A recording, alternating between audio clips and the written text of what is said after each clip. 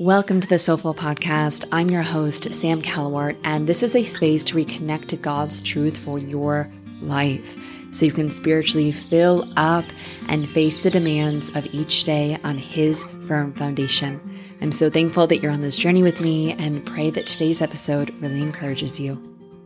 Hello and welcome back. I am excited to jump into today's topic because it's a juicy one. It's all around the evil eye charm and idolatry as a whole in the New Age. So we're going to be looking at that, but in particular, the evil eye, because I am seeing this everywhere. I, of course, saw it constantly in the New Age. Women would have the evil eye tattooed in between their breastbone or on their wrist or on their ankle. And now I'm seeing more and more women wearing the evil eye necklace that aren't associated necessarily with the New Age or like New Age teachers per se.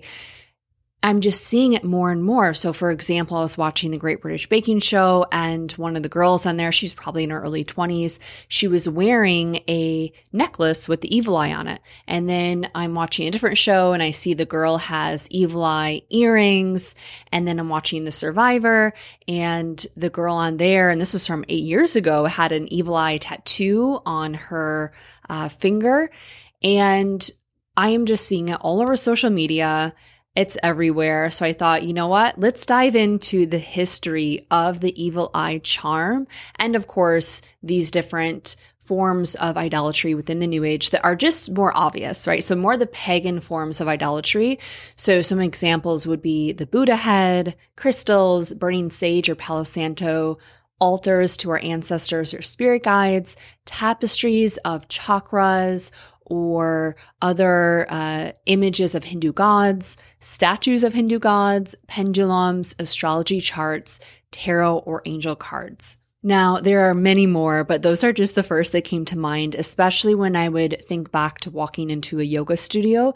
Typically, you're going to see at least two of the items on that list, if not all of them. And pagan idolatry is really characterized by practices that are explicitly spiritual in nature, but have nothing to do with God the Father, Jesus Christ, or the Holy Spirit.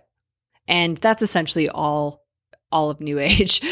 So idolatry and sorcery, they really go hand in hand, and you're going to find out why in just a moment with the evil eye. And again, it's just more evidence of a desire to be in touch with the spiritual realm through humanly invented means. So first and foremost, what does the Bible say about charms, sorcery, idolatry, these different items that are really common in the New Age? And even myself, some of the last ones that I gave up, for example, were burning sage and incense and Palo Santo, along with crystals that I had all over my home.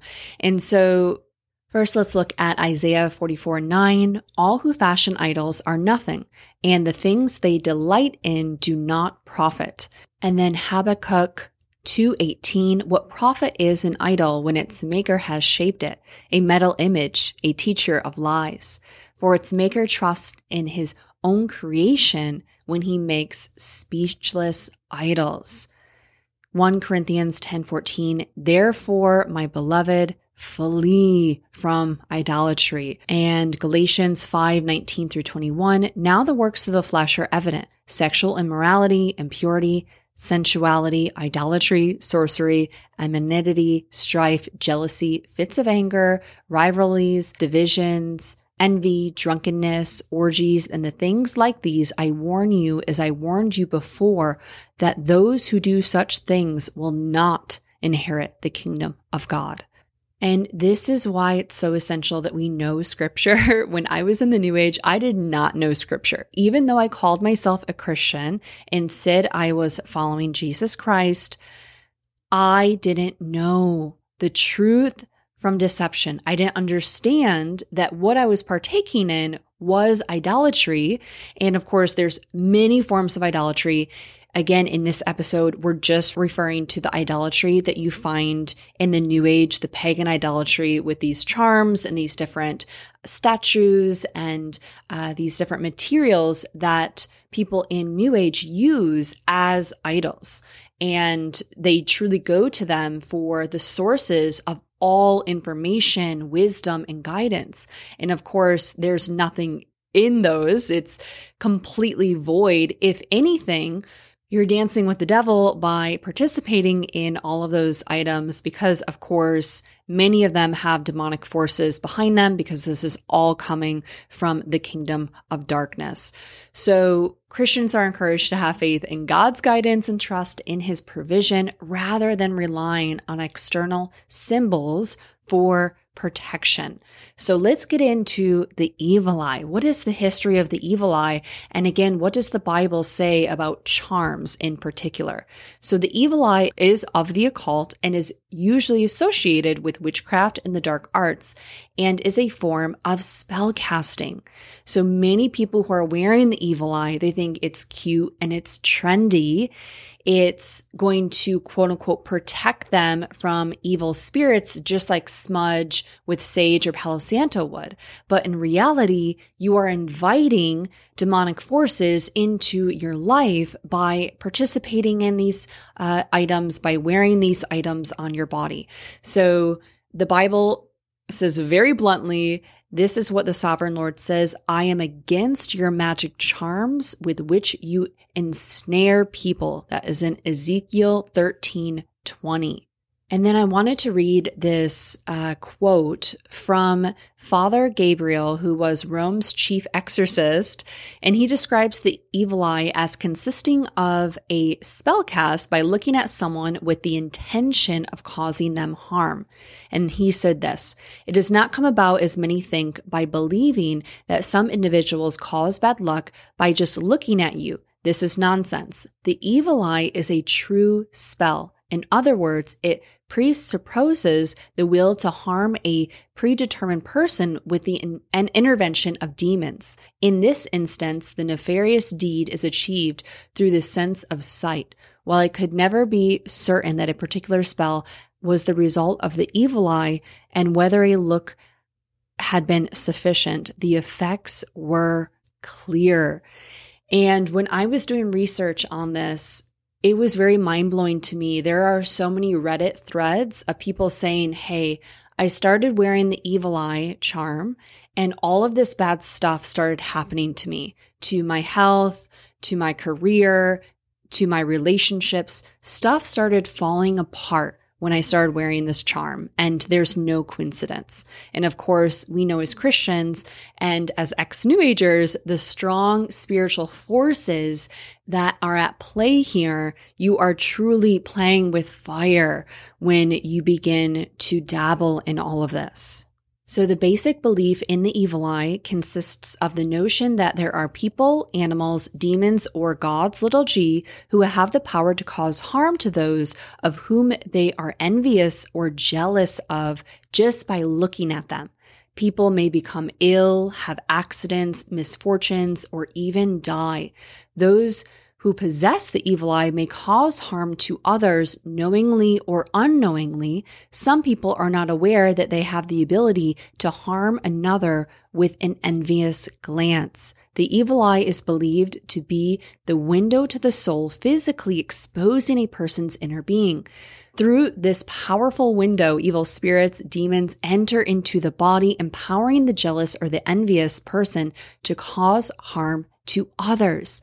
The evil eye is associated with envy, greed, stinginess, and not wanting to share one's possessions with those in need. It exposes a heart that was hardened and a hand that was shut to a neighbor in need. Now, the history goes way, way, way back with this charm. The belief in the evil eye is ancient. It occurred in ancient Greece and Rome, in Jewish and Islamic, Buddhist and Hindu traditions, and in indigenous, peasant, and other folk societies. And it's, of course, now persisted throughout the world into modern times. Measures taken to ward off the evil eye vary widely between cultures. For example, some authorities suggest that the purpose of the ritual cross-dressing, a practice that has been noted in the marriage ceremonies of parts of India, is to avert the evil eye. Asian children sometimes have their faces blackened, especially near the eyes, for protection.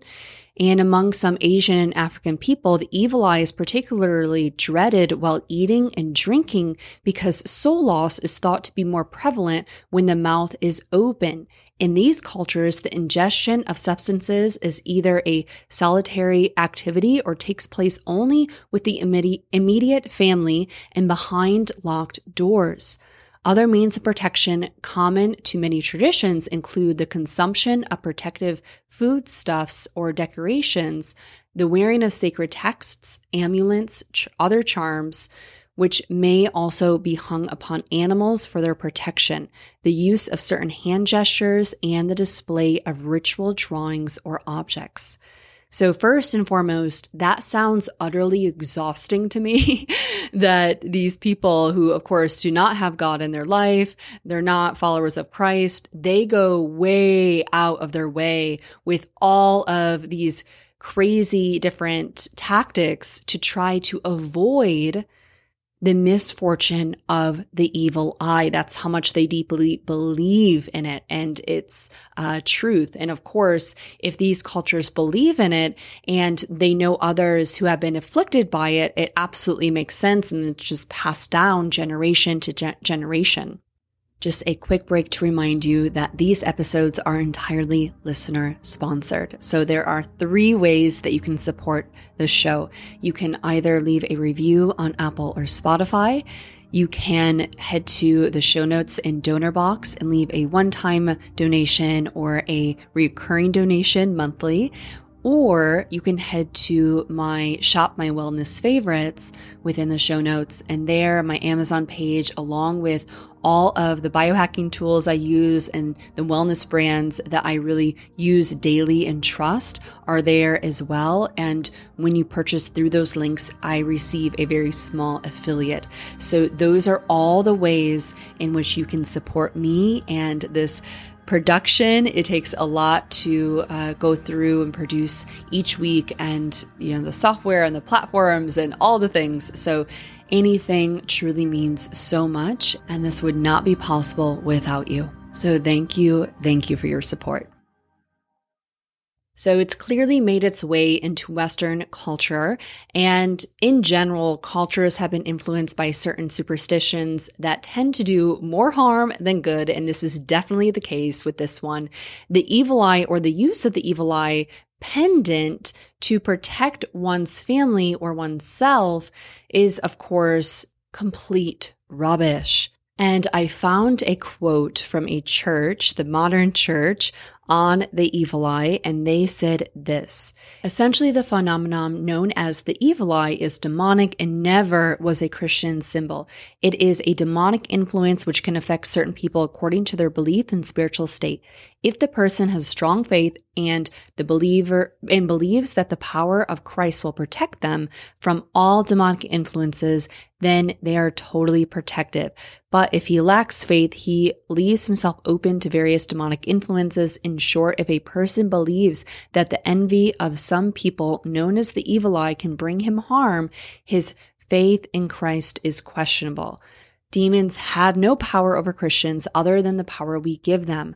The evil eye is not just about what others can do to us, but also about what we draw towards ourselves. Through lack of faith in Christ, through our passions and sinful ways in life, we as receivers can leave ourselves without defense and vulnerable. It is a symbol that is worn as demonic protection over evil glances. In short, it is not God that you are asking to protect you from evil, but rather you are asking the master of evil to prevent it from happening to you, because the source of the evil eye is not from human power, but an evil and satanic influence. The church heals the effects of spiritual weakness through prayer. In conclusion, the evil eye has no power to protect, but can cause harm if you put your trust in it. We urge you to throw it in the bin where it belongs and cast it from your home. May we always have faith in the cross of our Lord to protect us and our households. Now, I believe that was from Catholic Church, but I still agree with them that we cannot put our faith in idols, in charms, and these New Age materials made by men that ultimately and really obviously at this point to me have demonic influence. It's just so wild to see it spreading across into the Western culture, becoming very normalized, very popular, very trendy right now to wear the evil eyes. Oh, it's just so cute. And you see the charms everywhere. And if you have not been seeing the charms everywhere, I promise after this, listening to it, likely you'll start to recognize it. It's one of those things when people say, hey, don't look at the blue car, and you just start seeing blue cars everywhere. Your mind just naturally navigates towards what you bring your awareness to. So in conclusion, the evil eye charm is definitely not to be used for protection. And if you have friends or family that have an evil eye charm, send them this podcast, and hopefully they'll start to open their eyes to the deception behind the evil eye in something that we think is cute and trendy, in reality has dark spiritual roots and can deeply impact our lives for the worse. So in Acts 19:19, and I've stated this verse before, there's a story of people who realize everything that they had done with all of their false gods. And after they heard the gospel, their hearts and their minds were awakened to the truth of the gospel that Jesus Christ is truly the way, the truth, and the life. And they repented from all of the sorcery they were doing, all of the idols they were worshiping. And in Acts 19:19, it tells us a number of them who had been practicing sorcery brought their incantation books and burned them at a public bonfire. The value of the books was several $million. So they're bringing forth all of their materials that they had been practicing in these different false religions, and they burned them. So no matter how valuable your statues are, your tapestries are, your different Palo Santo sticks, or the crystals you have, they have to go, because these things really do open spiritual doors for the enemy to come into our life. And it's one of the first things I did. I think I talked about it in Pick and Mix Spirituality in that first episode, that taking all of my items from my home, which likely were thousands of dollars worth of, again, crystals and books and courses and pendulums and different chakra balancing tapestries and all of these things I had, I took it all and I burned what I could, and then I threw out the rest.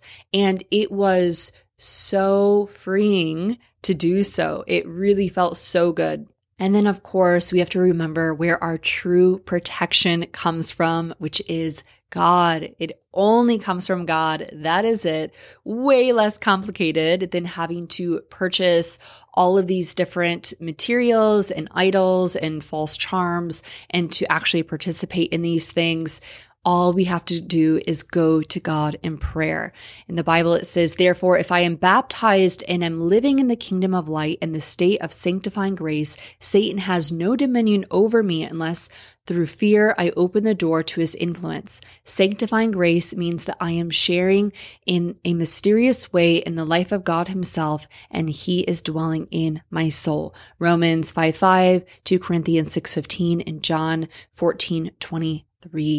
So let's pray. Let's say a prayer of protection to the one true God over our lives, especially if we have been going through some spiritual warfare, especially if we feel that others in our life may not have our best interest in mind, or there could be real people within the New Age who are actually trying to cast spells on us or to do us harm. That is very real. It's something I actually experienced when I was in the New Age.